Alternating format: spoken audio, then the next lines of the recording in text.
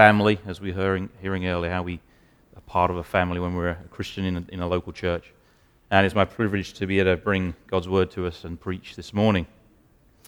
If you've been here for a few weeks, you'll know that we're going through a message series going through the Old Testament and looking at a series of messages to help us understand how the Old Testament relates to the New and how we see Christ through the Old Testament. And today we're going to be looking specifically at the book of Judges. So if you have a Bible, I recommend you can turn to the book of Judges, although the verses will also be projected when we get to those. But let me pray first and foremost as well, so that we ask God's help as we come to hear God's word. Father God, we thank you that you still speak to us today.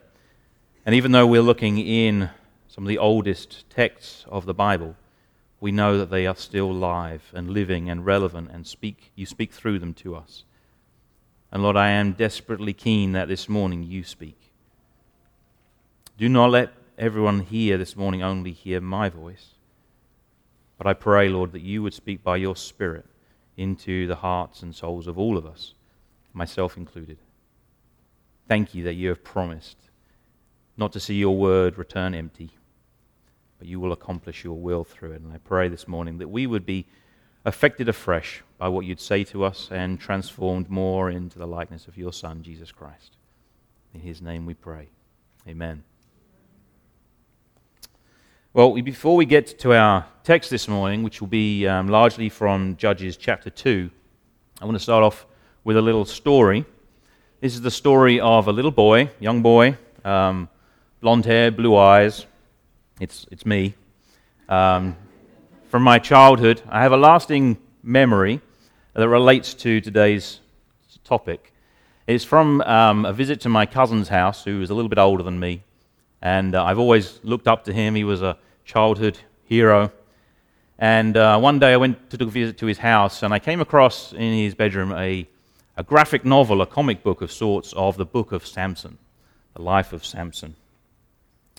And I don't remember much of the details from that graphic novel, but I do remember being mesmerized by what was in it. I remember stories of there's a lion in there somewhere, there's ripping gates off of town doors off their hinges, there's beating a small army of people with a donkey's bone. Of course, there's that hair thing with will he reveal the secret of his strength to the love of his life? Will he, won't he? And eventually he does. And he gets this unplanned haircut and loses all his strength. And the bad guys gouge out his eyes. That's really gnarly. But then right at the end, God gives him his strength back, and he destroys this huge number of the enemy in this tragic finale. And I remember reading that book, mesmerized, every page, thinking this is an amazing story. And my overall impression was that Samson is pretty cool. He's a pretty cool hero. And to be honest with you, I still have to work hard to read the biblical story, the real biblical story that we read in Judges, and see anything other than a kind of a boy's own adventure. And it's not just the story of Samson. There's actually full of these stories in the book of Judges. There's a story of Gideon and how he defeats a vastly superior enemy with just 300 men. There's a story of this lady with a tent peg. That's another gnarly story right there. And there's one about a guy who loses his sword by thrusting it into the belly of an evil king. That's a personal favorite in my household. Perhaps, like I was, you are somewhat familiar with these stories, and you have memories of them, kind of a filtered version. And though you know that there's some details in these stories that are not particularly wholesome, overall, your general impression and the lasting impression is that they're telling us about a heroic group of people in the history of the people of Israel. And if that is your impression of the book of Judges, that's a problem. It's a problem because at the surface level, a simple reading and careful reading of the text, not simply looking at the pictures in a graphic novel like I did, shows that that's not the main theme of this book. In fact, it would be hard to say that it's even a sub-theme of the book if you read it through carefully. Not because it's not there, but because as you actually read more of the accounts of these judges, and as the person recording the accounts actually gives more details of their lives, the more details we have, taken as a whole, their lives are not all that heroic. If you're looking for a book of heroes, Judges is not it. A plain reading of the book, which I really recommend you do maybe over this next week, it should at least leave you amazed, appalled, confused, sometimes with a sense of revulsion. And not just at the heroes, the individual characters in the life of Israel, but at the people of Israel themselves. And we'll consider that in a little bit more detail in a minute. But having the wrong impression of this book is also more of a problem at a more personal, deeper level, because it leaves you unaffected.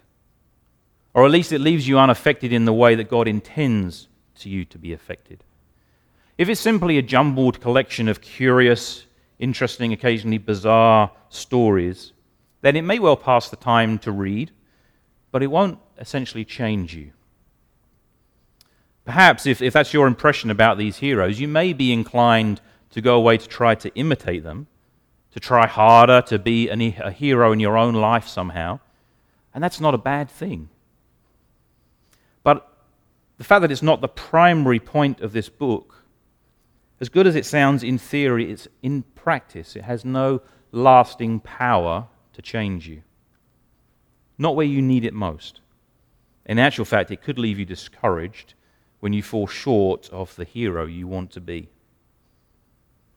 If that's you, if that's your view of the book of Judges as mine used to be, I want you to know that in a sense, the book of Judges to you becomes an ornamental tractor. I don't know if you've heard that expression before, an ornamental tractor. You probably haven't. You're probably thinking, is that a strange English expression? Well, it is in the fact that I'm a strange Englishman and I just made it up. But if I explain to you what I mean by it, hopefully it makes sense. Not far from where we live, one of our neighbours has a nicely painted old tractor on their front yard as an ornament. It's bright red, it's quite eye-catching, it's kind of cool actually. And I've seen others around the town, different towns in the area this time of year particularly, sometimes decorated with displays around harvesting or Thanksgiving. I've even seen one in a children's play area, which is presumably there for the kids to play on and jump around on. An ornamental tractor is an interesting thing to look at. It may even be a good thing to play on, but it's not the original purpose of the tractor. It's not doing what it was intended to do. I'm sure no one at John Deere was designing this camshaft and thinking, I must get this absolutely right so that it looks really good on the town square. The book of Judges is not an ornamental tractor. It's not there simply to look interesting or to entertain kids, and nor is any book of the Bible. God preserved the book of Judges and preserved all of Scripture for the purpose of showing us more about himself, more about his Son, and more about the way of salvation through him. So, our intention this morning, my intention is for us to understand this book correctly, to put the engine back in the tractor and get it working again. And I trust that if we do that, we're going to see that the main theme of this book is that the God of all faithfulness calls and equips unfaithful people to follow him faithfully. The God of all faithfulness calls and equips unfaithful people to follow him faithfully. Now, it's important that we see how the book of Judges is connected to what goes beforehand. So, if you remember, over the last couple of weeks, we've heard from Pastor Jeff about the life of Moses. And then last week, we heard from Mike Lilly about the Exodus and what that meant in the life of Israel. God showed his faithfulness to his promise to Abraham to give his descendants the land of Canaan, and that's where we get its name from, the Promised Land. He initiated this move out of Egypt towards Canaan in this dramatic fashion, displaying his power and authority as the only God of heaven through sending the 10 plagues upon Egypt. But it's because of the people of Israel's sin and lack of faith in God on their journey out of Egypt into the wilderness before they get to Canaan, that God punished the people and caused them to wander in the desert for 40 years until that generation of Israel passed away. And God was going to give the promised land with all the blessings of knowing God and dwelling with Him and all the fruitfulness that comes to that, with that, to a new generation. So when Moses died and passed away, the leadership of Israel passed from Moses to his assistant Joshua, and Joshua led God's people into the promised land. And he did this, and everything went very smoothly, and everyone lived happily ever after. The end. Well, not quite. So what happened? Why did Israel not live this idyllic life in the land of promise, the land promised with blessings and an abundance? Well, part of the task of settling in Canaan included dealing with the current inhabitants, whom God said to destroy because of their idolatry. And the conquest under Joshua starts well. It starts with the destruction of Jericho, which was clearly at the hand of God, and we read about that in Joshua chapter 6. But after that, there are some serious road bumps along the way where they clearly don't follow this idea of destroying everything that reminds them of the inhabitants. You can read about Achan and his coveting the treasure that they recover from Jericho in chapter 7. And then in chapter 9, we read rather than destroying some of the people, some of the nations there, they're actually deceived into making an alliance with a local tribe, the Gibeonites. But overall, the conquest continues under Joshua, and the land is divided up, at least in theory, not necessarily completed yet, but it's divided up in theory between the 12 tribes of Israel. But at the end of the book of Joshua, the conquest is not yet complete. And Joshua charges Israel to remain faithful to God and obey all of His commands. And at the end of that, as he puts this promise before the people all swear to follow God, not to turn to false gods. And the book ends with the death of Joshua.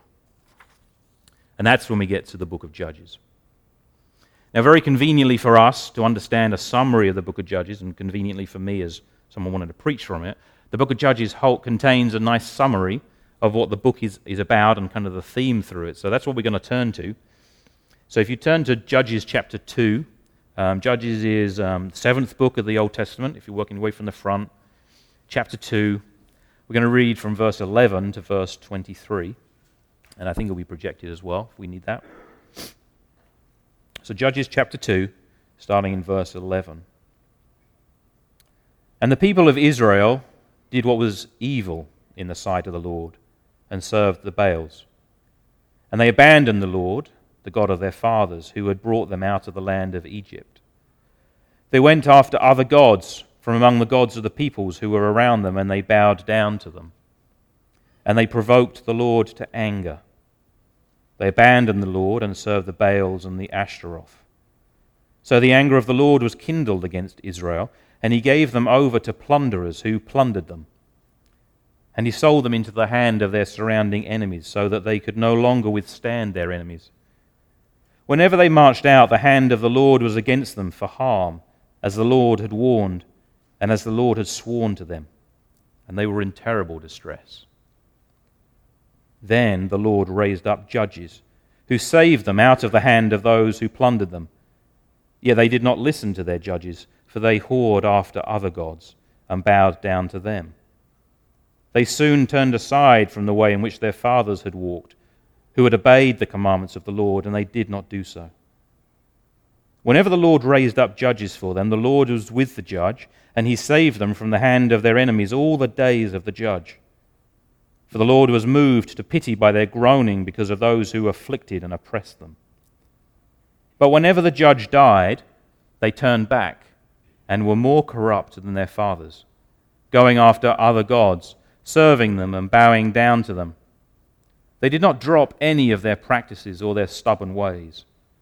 So the anger of the Lord was kindled against Israel, And he said, because this people has transgressed my covenant, that I commanded their fathers, and have not obeyed my voice, I will no longer drive out before them any of the nations that Joshua left when he died, in order to test them, whether they would take care to walk in the way of the Lord as their fathers did or not.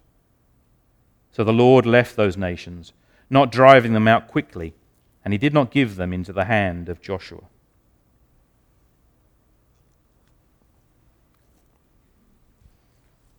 We're going to see from that summary passage, and as we dive into perhaps some other verses through the book as well, again that the main point of the book of Judges is that the God of all faithfulness calls and equips unfaithful people to follow him faithfully. So the first thing we want to see in this is that man is unfaithful. Very quickly, after the death of Joshua, we see in verse 11 that the people turned from God to other gods, the other gods that were left in the land. And although it's summarized by that single verse, I want us to understand the weight of that and how the book of Judges really reinforces that through the book.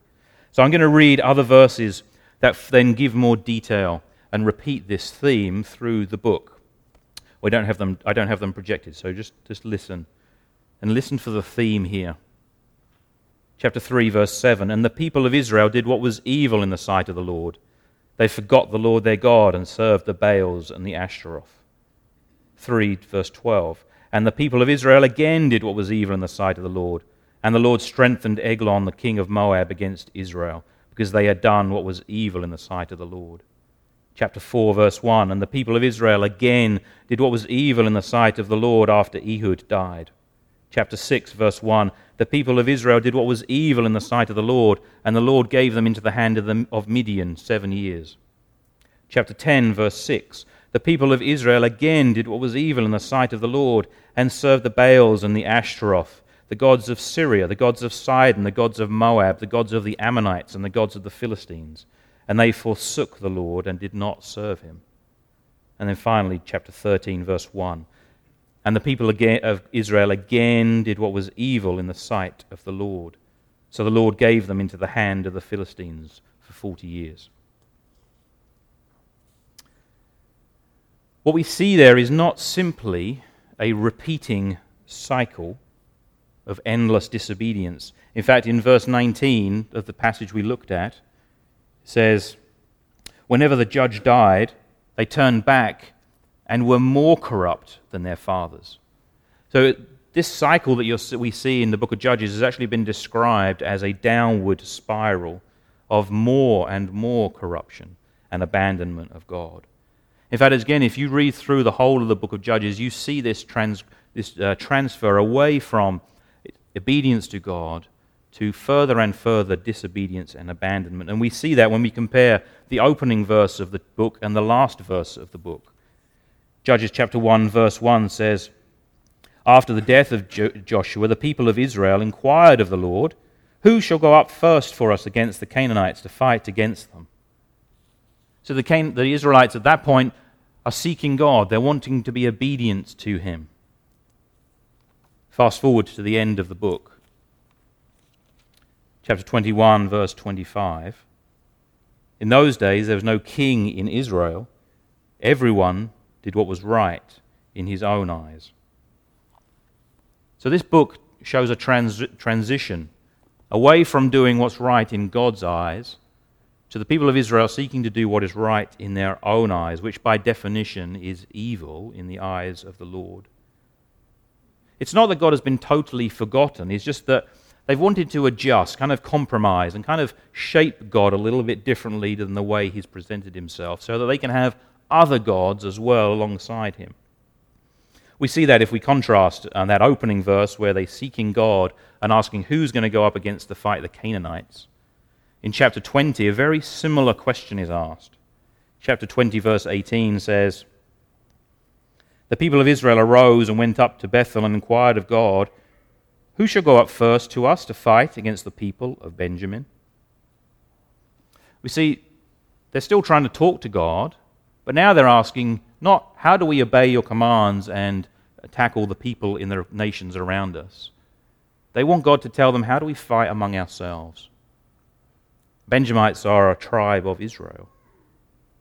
And that is what has happened. They are no longer at war with pagan nations, but by the end of the book of Judges, they're at war among themselves.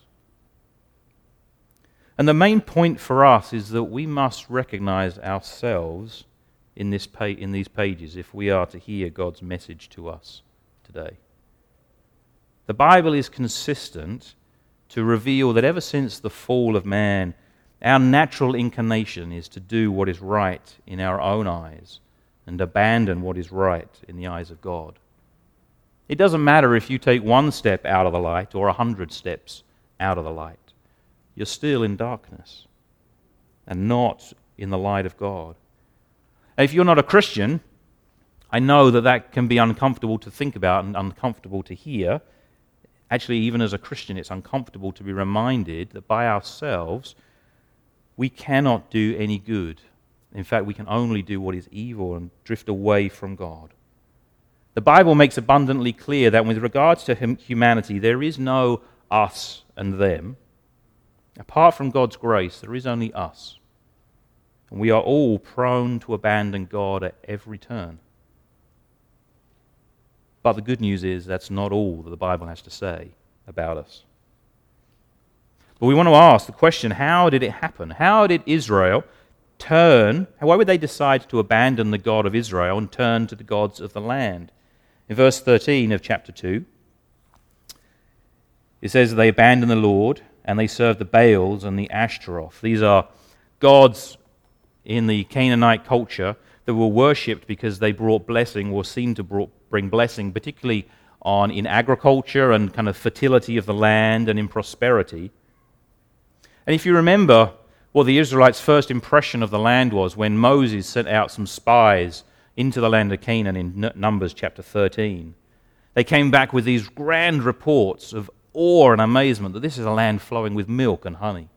It took 2 guys to come back bringing just 1 cluster of grapes. And they reported that there was amazing fortified cities. And in our verses today as well, in chapter 21, we see why they were left there. Verse 21, it says, I will no longer drive out before them any of the nations that Joshua left when he died, in order to test Israel by them, whether they will take care to walk in the way of the Lord as their father did or not. See, Joshua was intentional to leave some of the remaining nations to see if the people would be obedient. That word test, to test Israel, is the same as we read in Genesis chapter 22 regarding Abraham and the test that God gave him with his son Isaac, whether he would be obedient. It was a test that Abraham passed. The test in the book of Judges is repeatedly failed. And why was it failed? Well, Israel had none of the agricultural experience that they saw in the land of Canaan. They weren't used to building these big fortified cities. And rather than to trust and obey God entirely by destroying the inhabitants and destroying and removing all their practices, Israel decided that it would be better to do something a little different. They thought it would be prudent to learn from the nations, learn what's the secret of their success, and copy them.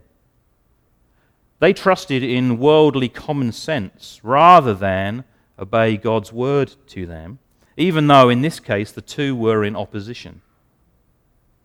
It meant following the world and disobeying God's word to them. Now, I don't know about you, but I imagine that you're not tested by worshipping Baal nowadays. If that was presented in front of you, I'm pretty sure most people would say, I'm good, thanks, not interested. But how are you tempted today and tested in your faith to adopt the ways of the world because it's convenient and it looks appropriate, it looks like that's the way for success, even when those are in opposition to God's ways and what He has said it is to be obedient to do? Does suffering or prosperity or loneliness or relationships or politics tempt you to abandon God and what he calls us to in obedience, and instead to embrace as a replacement the world's hope for solutions in those ways.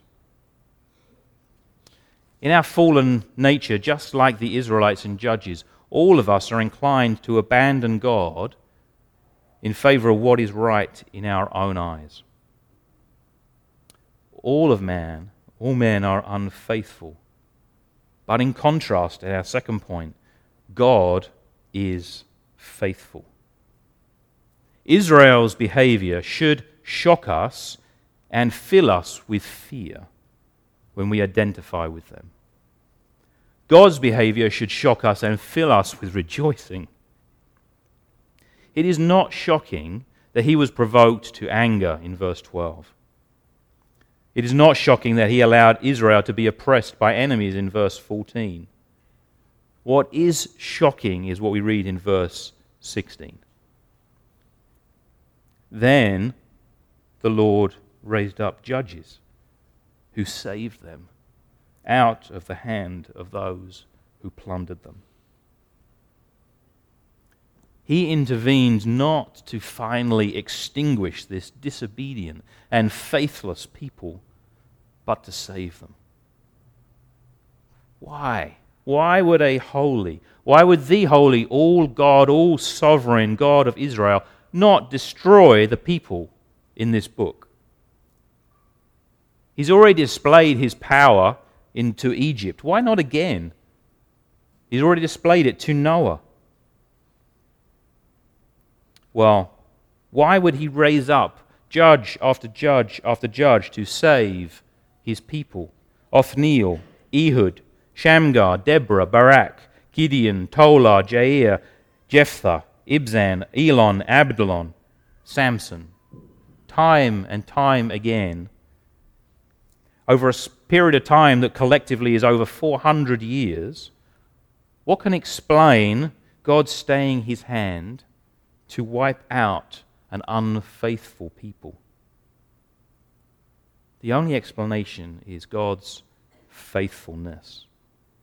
God displays his faithfulness in the book of Judges, his faithfulness to his promise to Noah in Genesis chapter 9, to no longer, never again destroy the people in one cataclysmic event. He displays his faithfulness to Abraham, his promise to Abraham in Genesis chapter 17, to maintain descendants and give them a land. Now, when we read in verse 16 that God raises up judges, it's helpful to make sure we understand what he means by that. The judge in the book of Judges is not really like a judicial figure as we might think of one today. They were more of a military leader, and their intention was to bring deliverance from an oppressing enemy. So we see God's faithfulness in raising up these judges, but we must be careful not to think of God's faithfulness like he's a good dog. He comes when he's called. He does what we ask him to do. He's quick to forgive.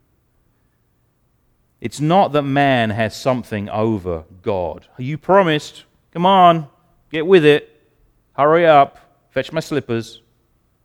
Man does not have anything over God. Rather, God is faithful to himself and to his character and to his word. God was not surprised by Israel's behavior in Judges. He was fully aware of what was going to happen when making those covenant promises to his people. God chose to make those promises knowing their unfaithfulness out of his own goodness, and by his nature he cannot break them. And we see in this book his faithfulness to his promises displayed. And sometimes he even displays it by sending a judge even when the people aren't even asking for help. Several accounts in the book talk about how the people cry out in distress and he raised up a judge to save them. But others say they're in distress, but there's no record of their appeal to God, and yet God sends a Savior before they even ask or cry out to him. God's aid to his people didn't come from them sorting out their lives, didn't come from them trying harder or being really, really sorry this time. God was faithful to deal with them on the basis of his grace. We've heard this and encountered this recently before as well. In his covenant with Abraham, the covenant, that promise of grace, of undeserved favor made solely with God's commitment. We all need to remember that when we are confronted with our own unfaithfulness, our hope of being made right with God is not by trying harder to be faithful, but our hope rests in God's faithfulness to be gracious, to be kind to those who don't deserve it. God revealed himself to Moses and described who he was. In Exodus chapter 34, we read this: "The Lord descended in the cloud and stood with him there and proclaimed the name of the Lord. The Lord passed before him and proclaimed, 'The Lord, a God merciful and gracious, slow to anger and abounding in steadfast love and faithfulness.'" That is the God revealed to Moses and the people of Israel, and it is the same God revealed to us today. But it does not mean that God is ambivalent when his people abandon him. He's not ambivalent when we abandon him. Judges shows us the third thing is that when God calls his people to follow him faithfully. God's faithfulness means he will never, ever abandon his people. But God's holiness means he will never, ever abandon the demand for purity and holiness in his people. God gave another set of promises to his people in the covenant with Moses, specifying the law with the promises to bless obedience and promises to punish or curse disobedience.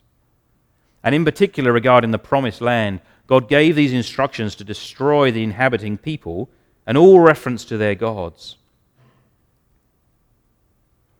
And we see a reminder of that in Judges, a few verses earlier from our passage in chapter 2, verses 1 to 3.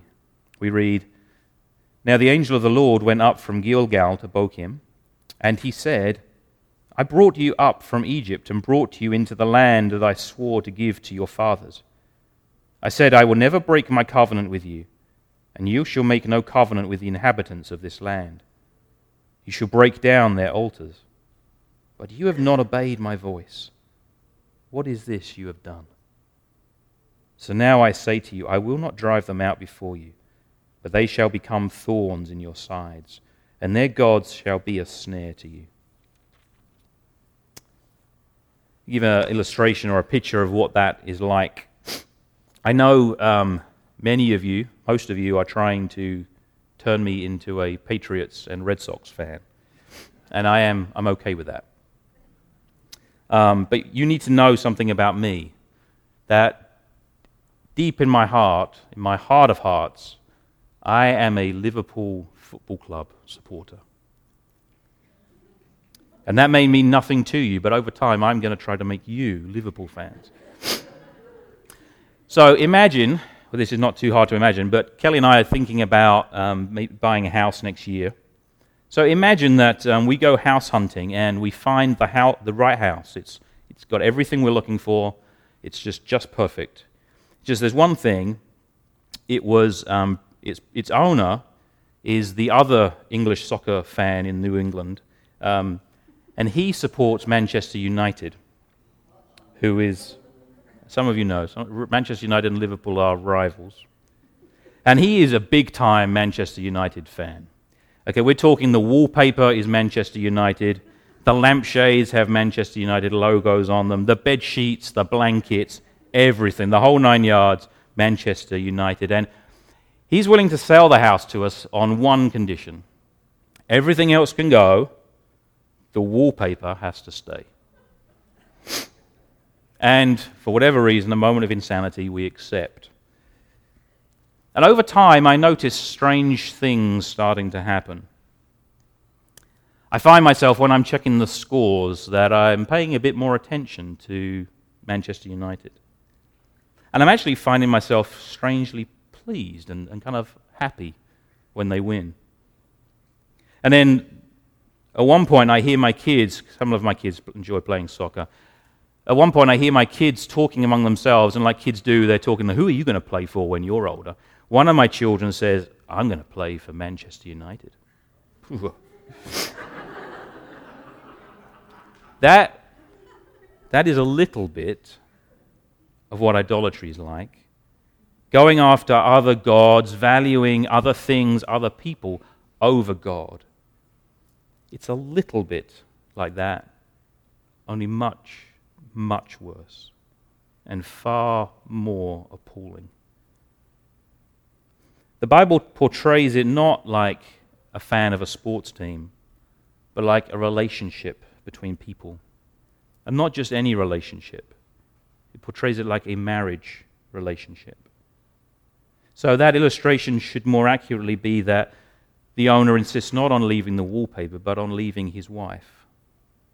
And rather than thinking that's weird, we allow her to stay in our house. And not only that, she sleeps in our bedroom. And not only that, she enjoys the intimacy of a relationship reserved in marriage between one man and one woman. And as I say that, I am appalled and repelled by the very image, and we should be. That is our right response. And yet, in verse 17, we see what the people did. They did not listen to their judges. They whored after other gods. When rightly understood, the intimacy and exclusivity of relationship that God intends with his people, with you and I, with us. When we understand that rightly, we understand why God calls us to follow him faithfully. He will not tolerate a second functional God in our lives. Theologian Karl Barth said this, alongside God, there can be no other God, or God ceases to be God, and all that we really have are two idols. We've already seen that left to ourselves, mankind is unfaithful to God. But the fourth and final thing we see from the book of Judges is that God not only calls his people to follow him faithfully, he also equips us to be faithful. Just like the people of Israel, time and time again they turned away from God and were unable to change. So we are unable to change who we are at our very core by ourselves. I cannot fix my inclination to turn away from God by trying harder, by praying more, by reading my Bible every day, by throwing out things that are idols to me, because my heart generates new ones. New ones to take their place, and maybe it's even the pride in how hard I try to follow God. The book of Judges points to two things kind of that come after the book of how God equips unfaithful people to follow him faithfully. And we see the first in verse 18.